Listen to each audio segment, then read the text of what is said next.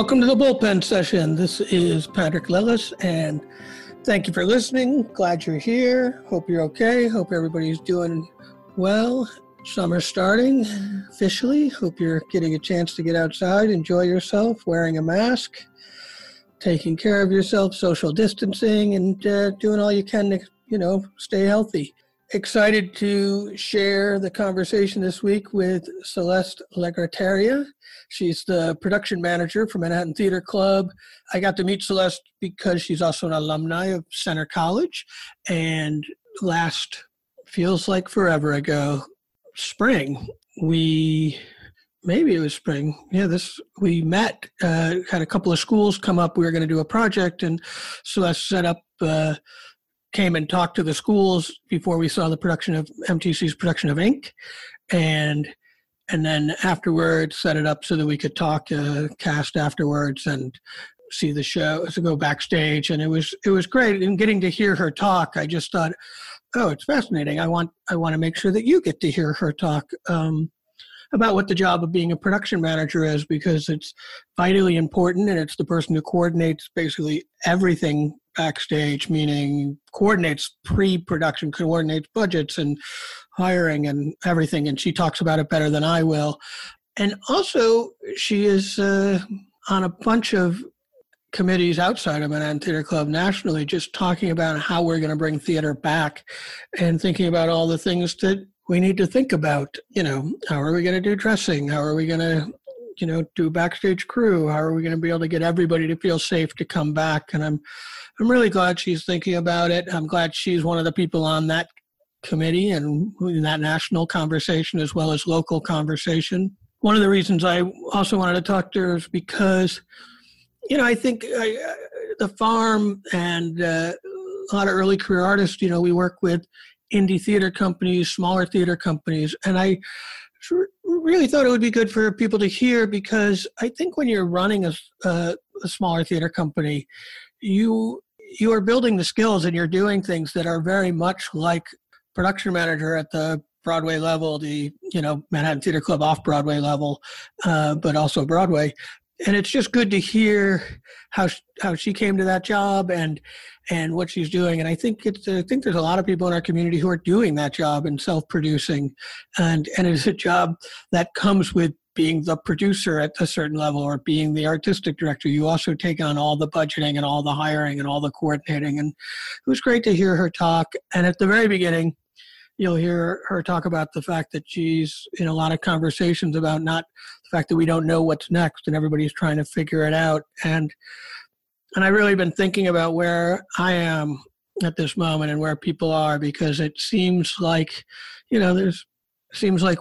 know we're not officially going to be in a room anytime soon, and don't know when we're going to be back in a traditional or past way of doing theater. And I'm not sure what the most satisfying thing is to do, but what I was thinking is that there's never been one path. We talked about, that comes up a lot in these conversations, not one path to build a career. Well, there's also not one path to create. And really been thinking about the fact that it's okay not to know. Nobody knows what's next. We don't know what it's going to look like. We don't know what the phases are going to feel like and what's going to be a satisfying way to create and share the work. And so for me, I just wanted to say I'm feeling better about knowing that everybody's working on it. Nobody knows. It's okay not to know. And, not knowing doesn't have to paralyze you. It's not knowing is not a barrier. It's a little freeing, like I say about directing. I don't know. Let's figure it out. And I think we don't know. Nothing is certain, and so anything is possible. It's just thinking about that, and anything is possible, especially if you have people like Celeste on your team. So I hope you enjoy the conversation. It was really great to talk to her. She's incredibly positive and really smart and great at her job. Apparently, that will become very clear. And with that, play ball.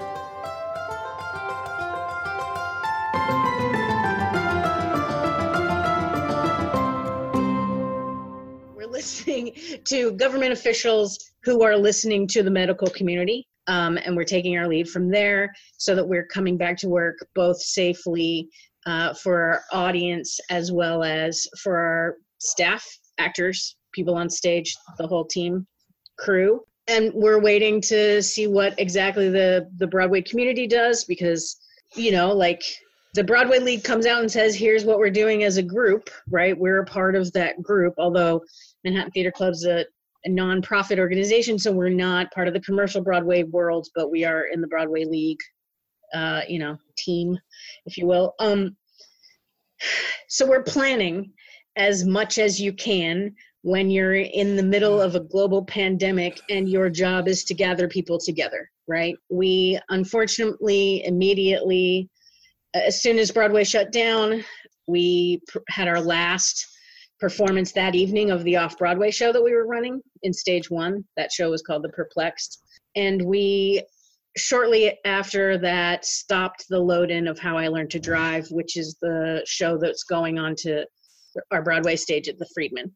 So, and then we held for a second. Eventually, it came down that we needed to cancel Poor Yellow Rednecks, which was going in next at stage 1, and The Best We Could, which was going in next at stage 2. And that broke my heart because I was working very closely on both of those shows, very excited about both of those shows. And it's just the hope of when can we get them back into our seasons, right? Yeah. And is there a day-to-day work of planning or thinking artistically, like what action can the organization do while we're in a holding pattern? Yeah, I'm on, 3 different task forces outside of the organization, and then I'm on 2 different task forces inside the organization. So that's outside the organization, the theater community as a whole, right? All the production managers from the country, across the country, and then all the production managers of LORT theaters specifically, and then the off-Broadway community in New York City. Those are my 3 external, right? And then, and we're having Zoom meetings and discussions and sharing resources over email, and everybody agrees that we don't know what we're fucking doing, right? Like, how can you plan for something you don't know what's coming? Internally, right, we're talking about on the facility side of things for our staff. We're talking about our approach on stage, backstage, front of house in the theaters, right? And from a programming standpoint, there are scenarios, right? We go back, Broadway doesn't go back until June 8th. Okay, well, then Charlotte St. Martin of the Broadway League announces that nobody's going back probably until January. Great. Thanks, Charlotte. The whole New York City theater, community goes, oh, okay, we're saying that now, right? It doesn't mean that we haven't been talking about scenarios, right? There are theaters across the country who have canceled the entire 2021 season already, right? We're absolutely holding out to not do that. That's a major, huge, terrible step to have to take. But the Guthrie, they announced that 2021 is gone. Denver. Until the Guthrie said until March. Yeah, March, and they're doing a short season. Denver Center just pronounced 2021 gone. So we're running scenarios. We're running scenarios from a feasibility safety standpoint, and then from a programming standpoint, right? Then you get into artist availability. Right now, everybody's available, right? But when do they, how long do they stay available? When do they come back? What, are the artists going to be comfortable going on stage? Is it reasonable or possible to ask people to be backstage and dressers and actors, literally in each other's faces? And how do you socially distance? Is it even feasible to socially distance an audience? And what does that do to your house capacity? That's been a huge discussion across the country. And, that's sort of where the Broadway League went, was it doesn't make sense for us to come back until everybody can be back. And that sucks. Yeah. Yeah, let's be clear. Sucks. There's this, I work for an organization that's a large organization. There's a part of me that misses the scrappy theater day of, where we could say, fine, we're going to do theater in a parking lot, see you outside, right? Those theaters right now, those companies are the companies that are going to pick up and go faster than anybody else. And I'm jealous because those people are going to return to theater, faster. But I think this will happen before the podcast drops. But a friend of mine, Elizabeth Wilder, she's down at University of the South, Sewanee, and she's doing it. She's a playwright who was supposed to have a regional production up in Rochester, where I am, and she's doing the porch plays, where she's going to do different plays on different porches and bring the audience to the next house and the next house. And I was like, oh, that's so great. When I get back to my neighborhood in Brooklyn, maybe I'll do that because there are porches. Yeah. We were talking the other day, I was talking to somebody else at work the other day, and he was like, pageant wagons, anyone? It was like, look, theater has happened before during plagues, literal plagues. There are ways to do this we can only do it the way that we've done it before, or we can't do it at all. But not every organization is built to be able to respond that quickly, that nimbly, the thing that I've been really focused on a lot in my work, our Equity, Diversity, and Inclusion Committee has actually been ramping up a lot of work, which is especially pertinent right this second, considering everything that is happening on a national level with respect to protests. But we've really been, from the EDI side of things, really been talking about how do we take this moment and really make sure that we're not ignoring and disregarding and undervaluing a whole community of people if we're rebuilding systems anyway, right? For us, and I say this every now and then in various meetings, right? We start talking about how we change the access for the audience and the audience flow. And then I say, how does that work for somebody in a wheelchair, right? If we're going to build the system back differently, then now is the time that we acknowledge that there is an entire community of people. There are entire communities, different communities that we have left out and made the afterthought. And now we have the opportunity to fix that. And basically, if we rebuild the system and we leave out groups of people again, we fucked it up. That's just knowledgeably irresponsible of us. And that's true. That's just simply true from the pandemic. The pause the pandemic gave is like, when you said the wheelchair access, I think right, as we start to think about it, we have to be thinking about inclusivity about everyone and how are we being inclusive in what stories we tell, how we tell them, who's invited into the process of telling them, sharing, listening, and experiencing them, and all of it. And that is the opportunity we were given. And then it's June 1st while we're talking, it's become crystal clear that other work has to be done.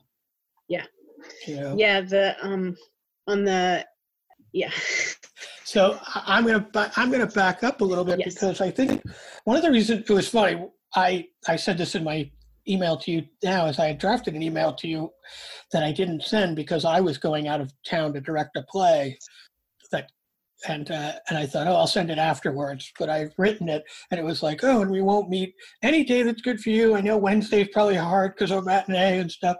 And, now we get to talk because there's no production. So you have a little more time. I'm not sure that's exactly true, but it's true. But good. There's nothing tangible for the production managing. And what I like to say is I'm just as busy as I've been. I just don't have any deadlines.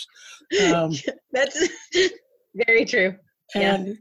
But I was curious what got you into production managing, and I'm going to say my joke is, what made you think, let me take the job that's responsible for everything and recognized for nothing?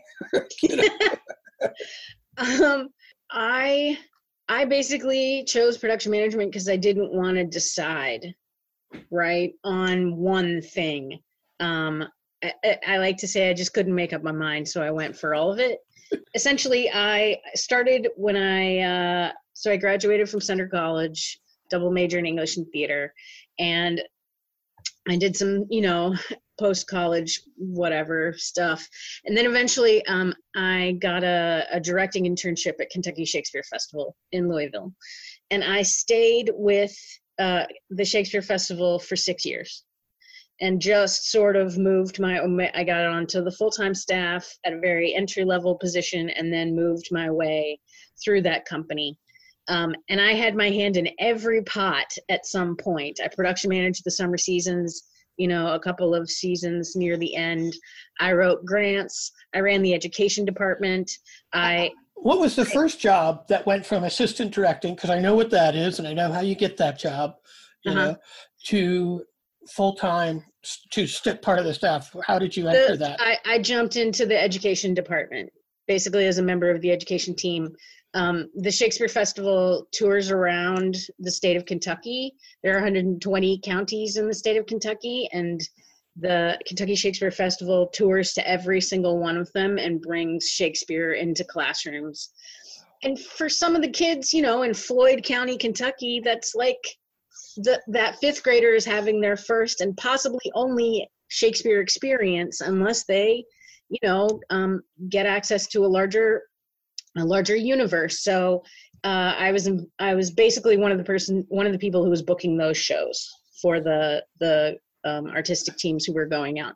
I did that, I think, for 2 years, and then I moved my way up in the education department, and eventually took over the education department, and then did that for a couple of years, and then ultimately we hired an education director, and I had moved at that point into fundraising. I was grant writing. I was doing the marketing. I sort of ran the office, right?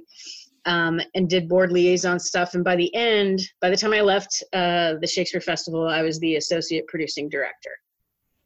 It's a very small company, was at the time a very small company. So I was a big fish in a small pond, right?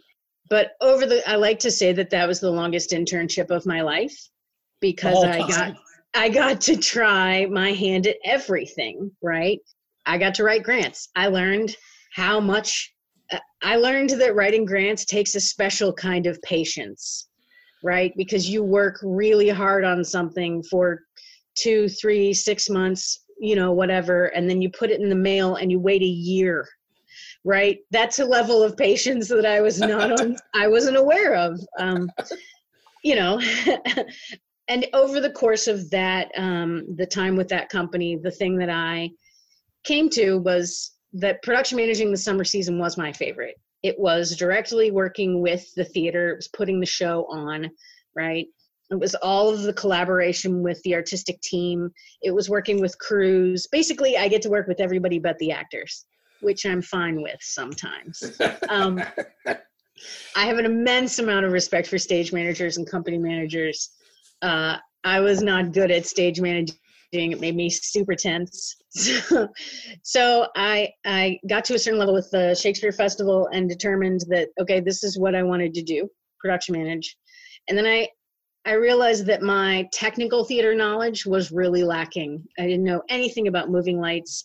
I didn't know anything about automated scenery, right? There were gaps, not necessarily in a management background, but gaps in the technical theater side of things. And that's an area that you really need to be able to talk about and engage with. So I went to grad school. I'll ask about that in a second, but in the management part of it, did you learn that hands-on? I mean, I was, like I said, it was a big fish in a small pond, right? So yeah, there was a lot of carry this, right? We had staff and teams, working on shows. But I'm thinking about the budgeting and all the stuff. Like there's the technical theater equipment, but then there's all the scheduling that Yeah, so I was involved in the scheduling and oversaw a lot of that scheduling. Our producing artistic director, Kurt it was his show a lot of the time, right? So I worked really, really closely with him, and we put the plan together, and then we ran a summer season, and then. And then when you said I went to grad school, is it because you knew you wanted to continue on doing this job and you needed more knowledge? Yeah, essentially, I decided that I wanted to learn specifically the technical theater side of things from a production management perspective. So I applied to the production technology and management MFA program at Carnegie Mellon, and I got in, and that's where I went. And that's my MFA. It's pretty great. I think that was expensive. What was it? It was. And it's funny, I went around and sort of was talking to graduates of Carnegie Mellon ahead of time. And I met with Mark Masterson, right, who used to run Actors Theater. And we sat down and he said, why would you spend the money to go to grad school, right, when you have been out there working? And I said, because I don't necessarily think that a lot of where you go for grad school, depending on the echelon, right, of that establishment, gets you connections. And I didn't know exactly how to get to the next set of connections, to the next level, to learn those things that I wanted to learn as quickly as possible. When you talk to, here's my thing, when you talk to Mark, who is the former artistic director of Actors Theater, yeah. Did he say, why would you do this? His next sentence wasn't, because I'll hire you. Yeah, no, it wasn't. Shocking. It wasn't. And at that point, I wasn't seasoned enough, to step into that role at ATL. Although I would have loved to have that happen later, We don't have to pitch right now. Right. But no, I would think, well, it's interesting because it is a job. When I saw that you had gone to grad school, and I'm glad you mentioned the cost of it and the why, because it is like a job that I picture people learning hands-on a lot through production and almost terrifyingly like a job that is built for the Peter principle of like, you're really good at something and you've moved into another position, and there's so many things you wouldn't know about, because you have to know everything. Yeah, it's almost, I always have said that I like to hire people who are smarter than me, right? So I don't want to be competing with my technical director about what he knows about rigging versus what I know about rigging. I want to hire somebody who is way more knowledgeable than I am to make those, I want to have trust in that person and have proof of that person's ability, right? And be able to see when it's, in question. But yeah, I needed to be able to have a conversation with a designer, right, about what the parameters were and how that played out for their design, and not, you can't make up moving light language. Do you know what I mean? Like there's stuff that you need to know that's specific to, and I didn't actually know how to get from Louisville, Kentucky, and not be at Actors Theater to the next place, right? When I went to CMU, I left CMU, I got my MFA, I spent a summer at Williamstown Theatre Festival. So Carnegie Mellon got me connections to get into Williamstown. Williamstown got me connections, and Carnegie Mellon got me connections to get into Center Theater Group in LA, where I was the production manager at the Kirk Douglas for 8 years. And then I moved over to the Mark Taper Forum as the associate for a couple of years. And then, I'm back up. When you say got me connections, what does that look like? And is that, I sort of want to break it down in a real simple way, like somebody you were working with, you connected with, and they recommended you? Yes, and then you also get the number of people who recognize that name and know somebody else, so they call not behind your back, but they do their research, and they call people, and say, what about this person, and what do you know about them? And it becomes, as as is so true with a lot of the way our society period is built, who it doesn't mean that you don't have the expertise, right? It means that your name gets pushed higher on the list, because in an ocean of people who are applying for a theater job, right? If you have a certain credential on your resume, then that bumps you higher to the top. And then you have to get in there and, prove yourself and not screw it up. And, gladly, I think I did that. Still doing it. But it's, it's connection to connection to connection. And is it people suggesting things to you, or are you actively asking? In terms of the things and that I'm thinking about like when you went from Williamstown to the other side of the country. Mm-hmm. Did somebody suggest, did they say, hey, I know somebody, you should reach out to them? Or did you say, I saw a job opportunity, can you recommend me? That summer, I was looking around, and the job at the Kirk Douglas Center Theater Group posted the job. And I looked at that, and, Mark Taper Forum was the theater that was listed in the front cover of so many plays that I read in college, first performed at the Mark Taper Forum. And I had this idea. I was just like, if I can get to the Taper, like we have that dream, whatever. It ended up being the production manager of the Kirk Douglas was like my home. I was at the very beginning of that theater opening. I was the production manager starting the second season. And I consider that my, theatrical home, because those were my people. That was my house. I have a very strong emotional connection to that place. But when they posted that job and I was considering whether or not I should apply and how that might go, I had also been offered Williamstown Theatre Festival's production manager position for the following season.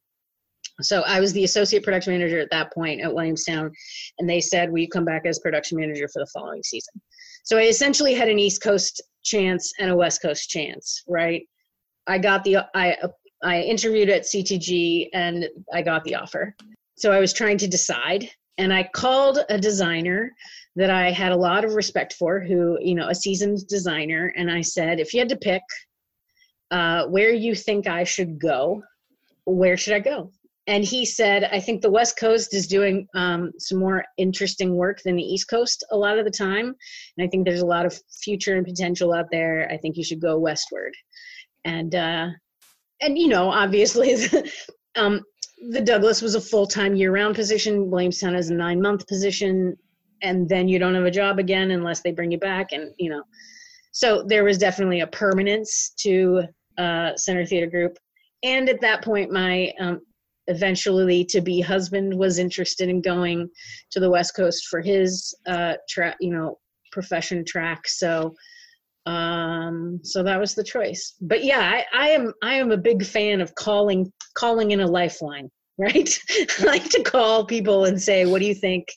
You've worked here. What's your perspective on that place? Doing my research. And it's funny. I've heard that throughout, just even when you said hiring the TD, I like to have faith in their ability and proof. Yeah. I think what's the first part of it? Something, trust, and verify. One of the things with our the access to having even the opportunity is the tricky part right now, with making sure that we're getting a diverse enough community in the theater world, right? Because if nobody has the opportunity to get an internship at a theater with a fancy name or whatever, and we only ever hire the people who have the credits from the places we've all worked before, right? Then we're keeping it very insular.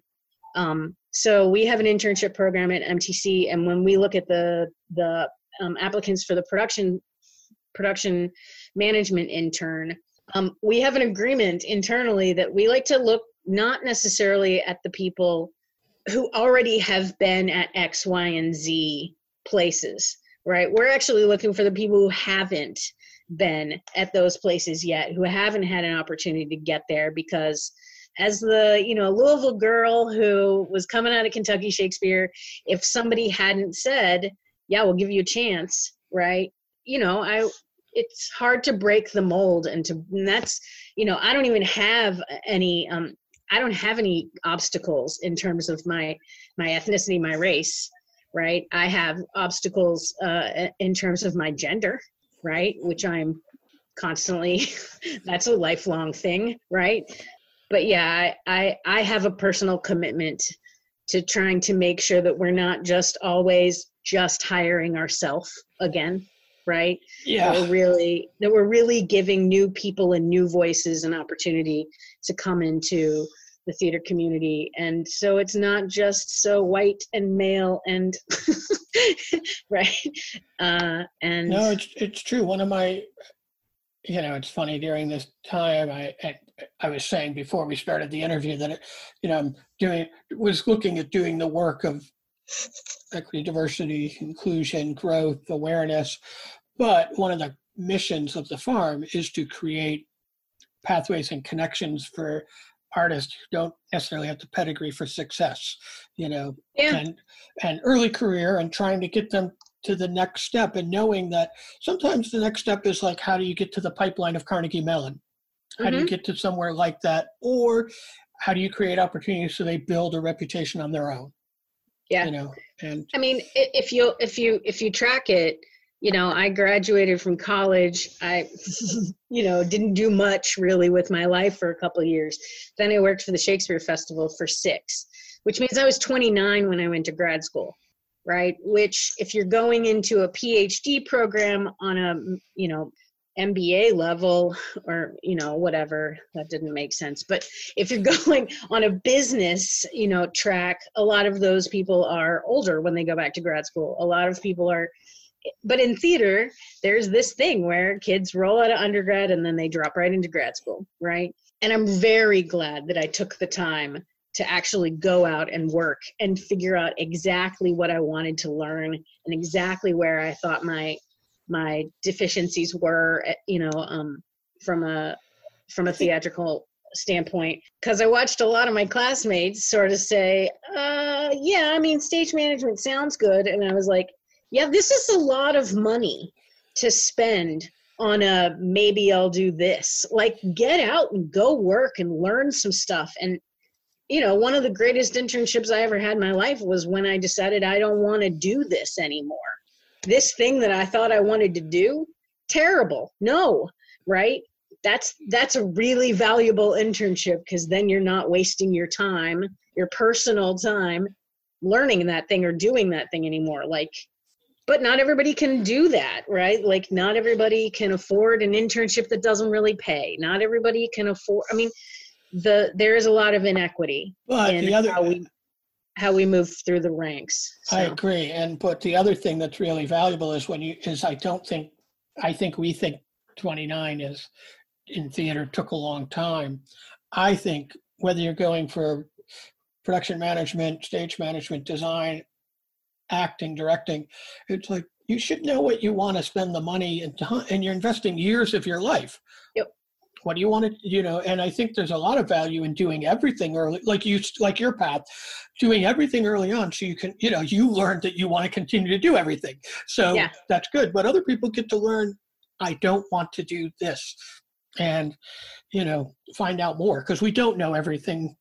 We haven't experienced everything in 4 years of undergrad. We just haven't. And, I don't think I knew what production management was when I came out of undergrad. That's something, that's an area that you especially have to take some time with. All right, I'm hitting you right now. What's production management? Yeah. How do you define that job? I like to, when I had to figure out how to describe it to my family, to my grandmother, I described Thanksgiving dinner. Right. And my job is to make sure that dinner hits the table on time, under budget, and of quality. Right. So hot, ready on time, and it tastes good. And the one I have the least control about is the taste. Right. Because there's a whole artistic universe that I'm not making decisions about, but the execution of those designs, by the technical staff. That's absolutely my area, right? So I'm managing the schedules, right, to get the scenery designed, built, installed, and maintained during the run. And that same thing for lighting, sound, video, costumes, right? I'm managing the budget to make sure that we can all do that within the bounds of the decree of the company, right? And also helping the artists to figure out when they need to move money around to actually serve their shifting priorities, right? A lot of times they walk into a show and they think this is the most important thing, and over the course of the discovery process, because theater is an organic, right? Even clunky theater is an organic process, right? Priorities shift and decisions are, things are discovered, and so you move money around sometimes. And then I'm overseeing the staffing, the hiring of the technical staff, the management of the designer relations a lot of times, and then ultimately, tech and the show get in and on stage, and the show opens and I walk away. Dinner is served. I'm on the next one. There's a point once we hit tech where I'm handing off to the stage manager a whole chunk of the show. And it's not like, here, it's yours, right? But I'm working, over here to manage all of the technical process and budget and scheduling and staffing, and the stage manager's working over here to put the show together with all of those elements, and everybody's managing director expectations and, personalities. And I just really like people, and I like talking, which you've probably figured out by now. I like that part. And, it's like I didn't want to be a sculptor and sit in a room by myself and make art, right? I do consider production management highly artistic. It's not the same as, being a designer. It's not that style of creativity, but it takes a lot of creativity to manage artists. Yeah, it does, but it's funny because I think producing is an art because you're putting the right people, you're picking the project, you're putting the people together, you're doing it. And because I had the opportunity to listen to you talk when the people from Center College were in town, and I thought, yeah, I think production managing is an art. I actually was listening to you talk about what you do, and I thought there's a lot of producers of indie theater, like you were saying, the very nimble people who can do something in a parking lot, and smaller theaters who I think are unconsciously, they might be producers, they might be artistic directors, but I think what they're doing is on a high level would be production management. Mm-hmm. Yeah, it's definitely a position that comes into play after you reach a certain size of company, right? The smaller, scrappier companies where everybody's wearing 7 hats rarely has a designated production manager. One of those hats is production management, one of those hats is marketing, one of those, and that's what I was doing when I was at the Kentucky Shakespeare. I wasn't just the production manager. I was the person who was also, putting together the press release and making sure that the board members knew when to come to the special event, right? That was a many hats position. And ultimately I decided I really like the fit of this hat. I would like to put down all of the rest of them. And now production management, it stays interesting because every show is different. Every team of artists is different. Every show has its own set of challenges. I was having a conversation the other day with our costume shop supervisor and prop supervisor about how very often the thing that you think is going to be the biggest problem, the biggest challenge in the show, ends up being nothing.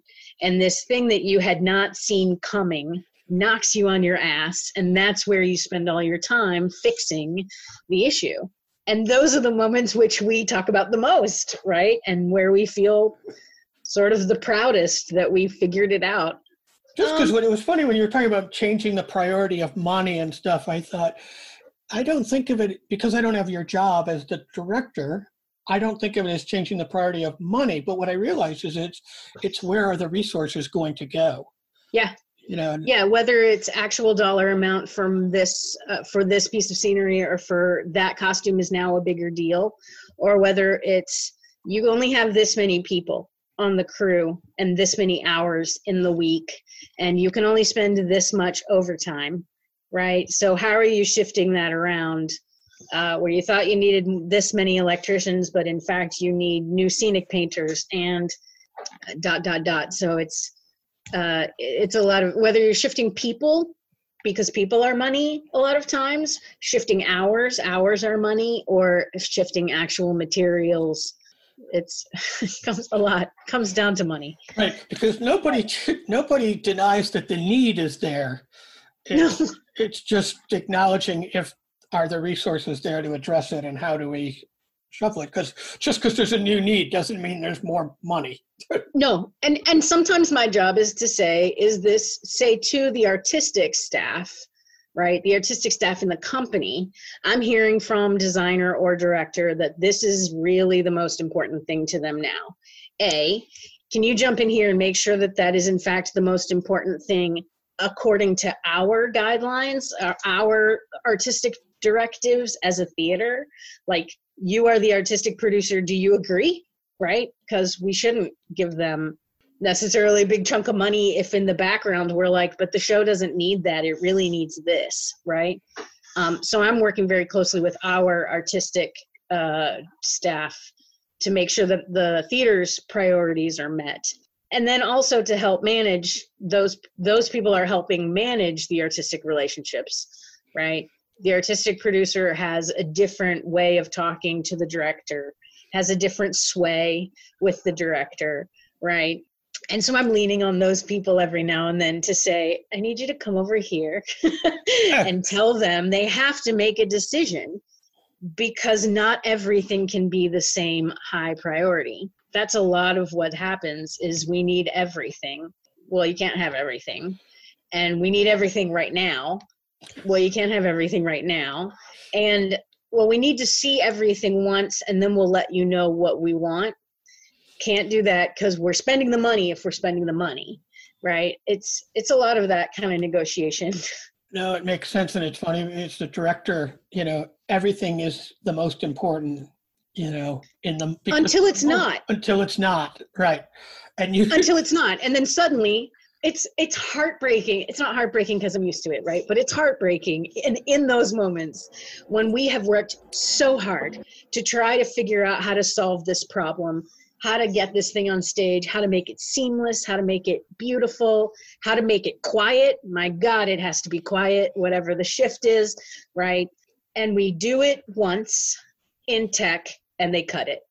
And I'm like, oh, it's just, but that's what I signed up for, right? That's what we signed up for, is it's organic, and theater gets to change its mind constantly. And what's great is you now have like 1 hour to set up the solution to what that wasn't the solution to. Yep. And it has to be equally as invested. Yeah. So they cut it, and then they say, what else? What's next? And we say, that took us 2 weeks. Hang on, or not, hopefully not 2 weeks, but and sometimes those moments are really small, and sometimes those moments are really big. And it's funny, it's almost harder to do that kind of stuff in the smaller theater, because every dollar counts more. When your budget is $50,000 versus $5,000, and all of the materials cost the same, right? Because lumber doesn't care whether you're Broadway or off Broadway. Lumber is priced the same, right? All of our theaters are Local 1 houses, or IATSE Local 1 houses, but they're different. They're different salaries, different pay rates, right? But it's still union labor, and there are still 8 hours in a day, right? So it's almost trickier when you have a show. Typically, your more experimental work is in the smaller theater, So that experimental work or newer work, younger work, that wants to respond faster. And you have, a fraction of the budget that you would have on a large show. So that the smaller shows require more creativity on the part of the technical staff, and they require us to be a little bit more protective of a budget and nimble about how we use it. It's interesting because I thought about it in the smaller than, say, stage 2, right? Mm-hmm. I was thinking about off Broadway and thinking, right, the way that works, because you have so much less money, is you really have to plan further in advance and really think about what you want and what your backup plan is if that doesn't work. And you almost have to have that ahead of time, because going back to the $5,000, you only get 1.5 options.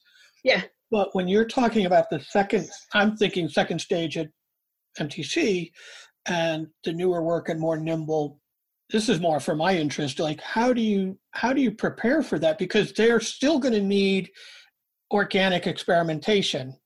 Mm-hmm. So how do you plan for the nimbleness of budget and ability, I guess, is my question.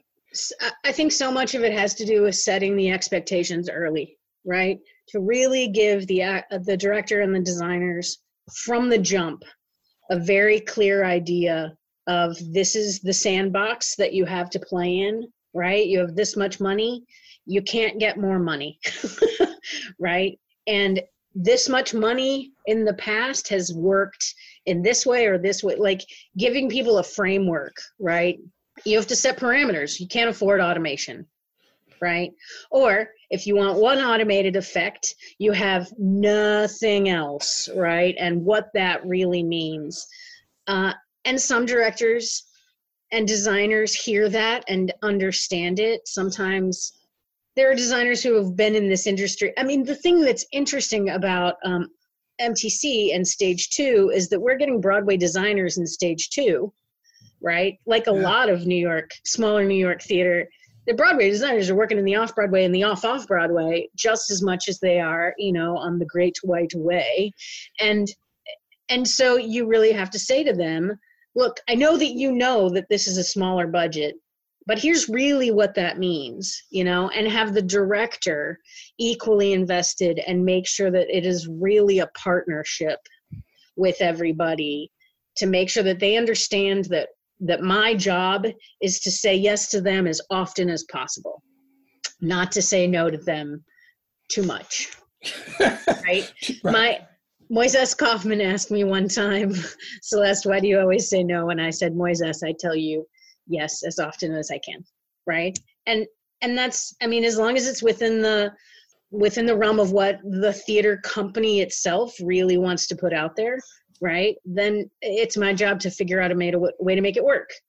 But it always still has to work within parameters. It's funny, I agree. I have this pride myself on being, as a director, to work inside those parameters. And I actually like to know them ahead of time. Yeah. Because, at some point, not in the dreaming part, but in the practical part, to have that in consideration. And it's funny, I'm thinking, who do you have I guess you have the first contact creatively with the designer, right? Production management usually sends an email. So the director's, the show's chosen, the director's chosen, right? That's the artistic staff of the theater. The director starts talking about designers that they would like to work with. Our artistic department will suggest designers that we like to work with. We're in the background saying that designer costs more, this designer is more nimble. It depends on which production. We're not like shit talking. It's just, just the facts.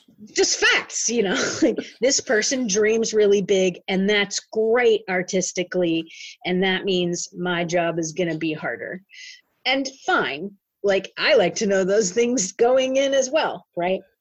So those decisions are getting made. And as soon as the designers are chosen and we're set, the creative team is set, we start sending, we'll send an email that says, hey, welcome. here's the thing, here's your budget, here's the schedule, here are your deadlines, here's the staff, here are the drawings, like, here are the things here are our expectations.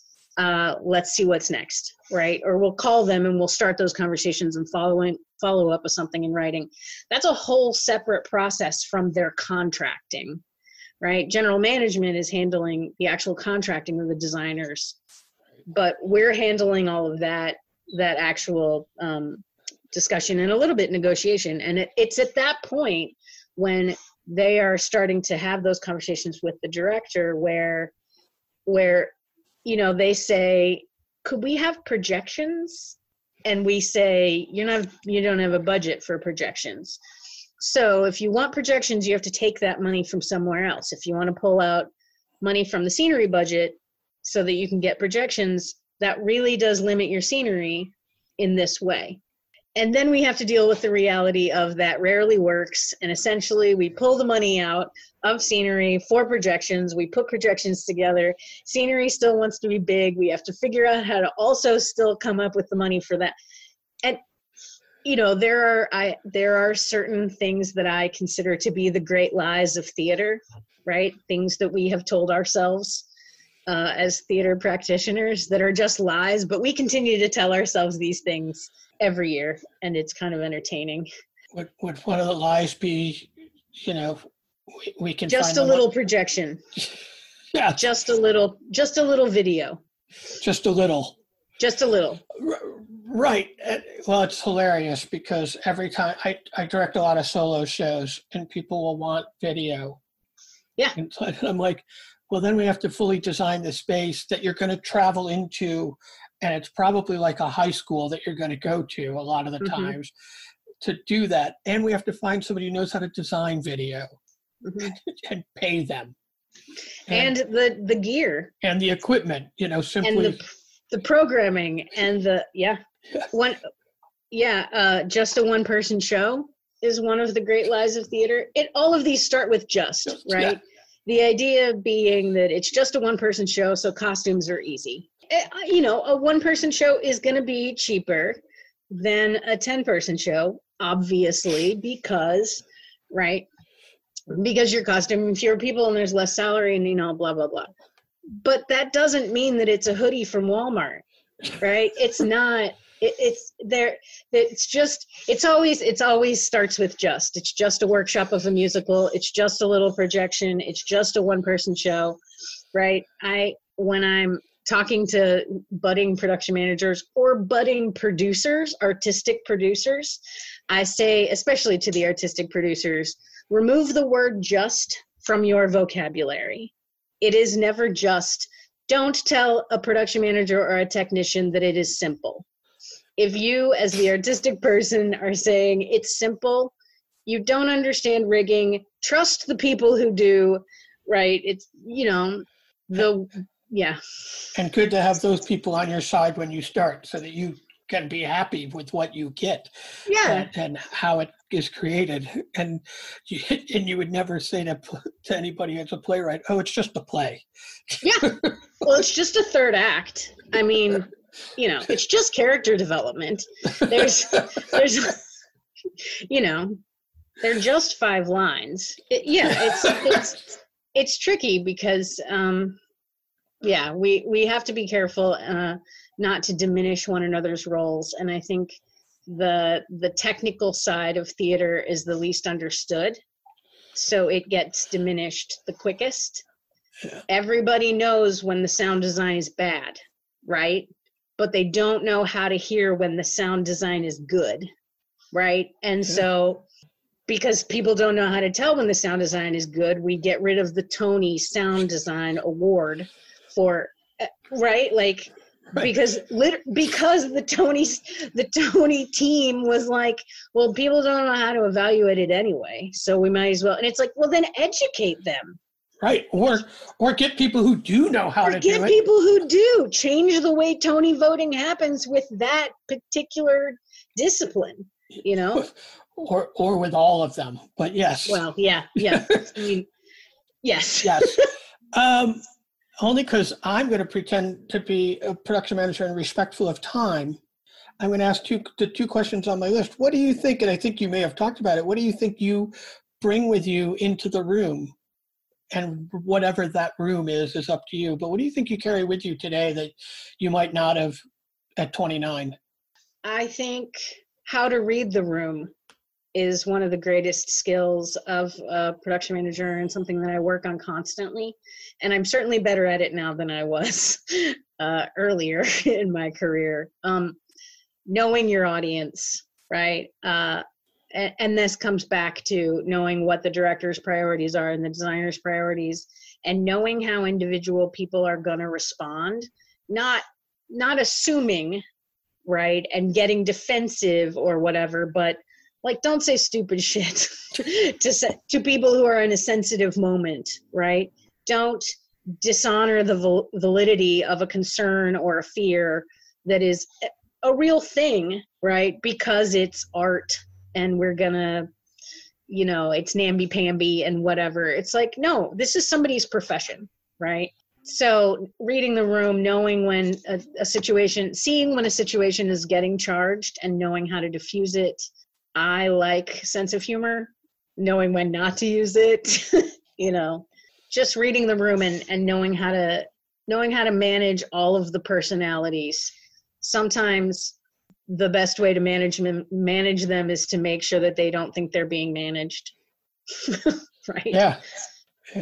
No, and I think it's true, and it's funny. It's when you say it, I think, it's when the person is being told they can't have something, it's a job, like you said, but it's also something that people have invested an emotional time into, and we know that we're all trying to solve the same problem, but it's some form of loss is happening.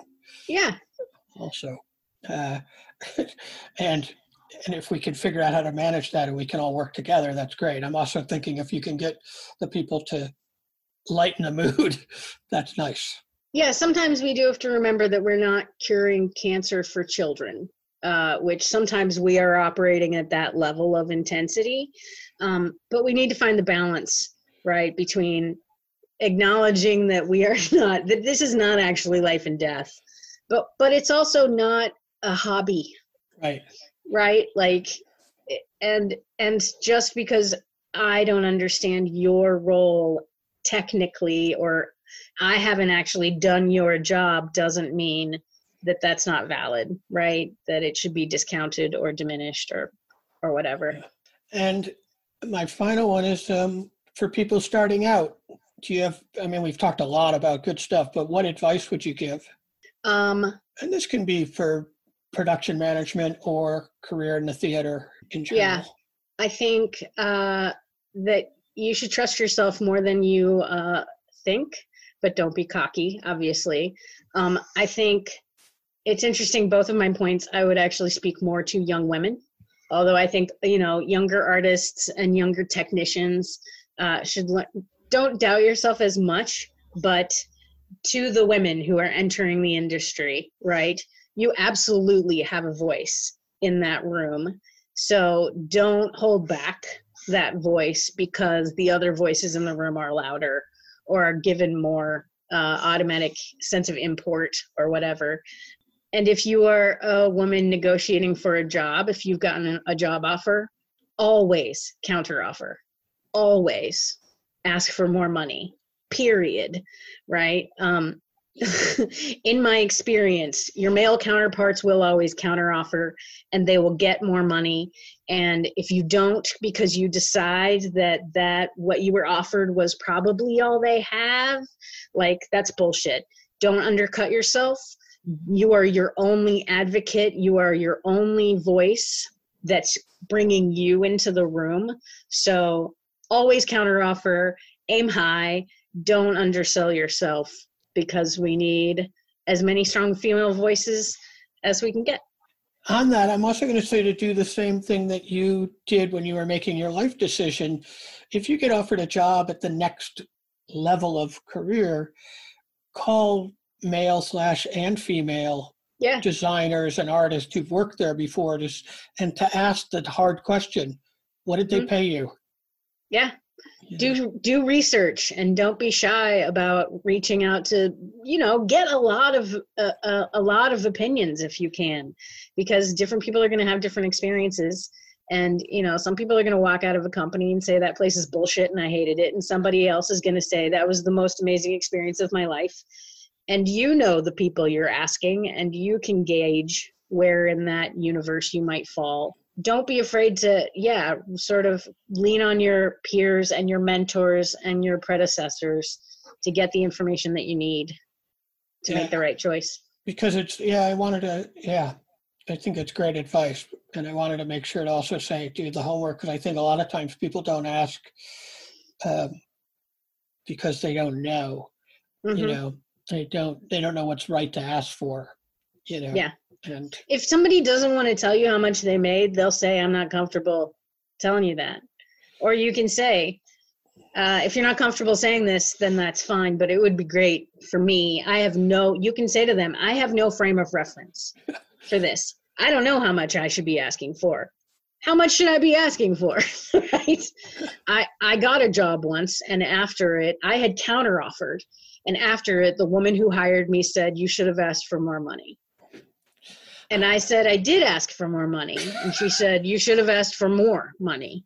And I said, do you want to give it to me now? No, I can't. But I would have. And I was like, I'm giving it to you right now in advice. Yeah, exactly. So my advice to every intern I ever have and every young woman who comes onto my production team is always counteroffer. If there's a cap, they'll tell you there's a cap, right? If it's contractual, right, we don't pay more than this because it's favored nations and blah, blah, blah, they'll tell you that. Always ask for more.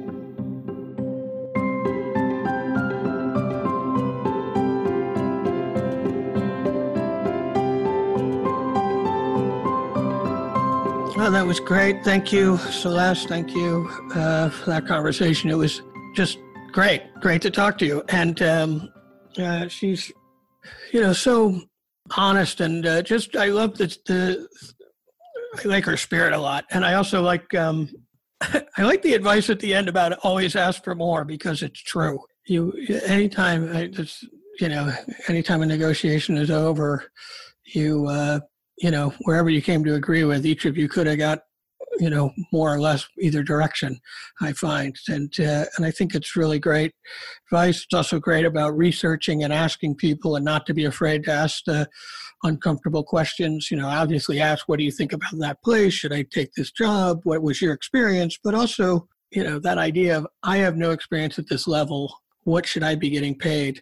And I think that's really, it's good, because I want, we all want to get to the next level, and we all want to make a living. And I also think it's interesting to think about that, at this period when we're doing in theater, there doesn't seem to be immediate employment, but we are planning for the future. And as, we're all thinking about what's next, and, how are we going to get there, and where are we going to go? And, also to take care of yourself and ask for what you want. And the other thing that I thought was great was the idea of the internship that taught you what you didn't want to do. And I think, it's good. Find out what you don't want to do. In this period, there are things, if we try things, I was really excited at the beginning of doing Zoom and doing a couple of productions over Zoom, and that got written up. It was an American theater. The Farm did 2 productions over Zoom. And now I don't want to do a production over Zoom. I want to do a reading. I want to do play development. That's really satisfying, but I got to find another satisfying way. But I learned that that's not fully satisfying for me. And it's good to know that, because now I can start to think about what would be satisfying, and what do I want to do creatively, and how do I want to share that work, and, and what's the best form to share what I have to say. So it was really great to just hear Celeste say that and talk about, all of her experience, but the idea of, finding out what are the things you love to do, doing your due diligence, and ask for more. I think that is important.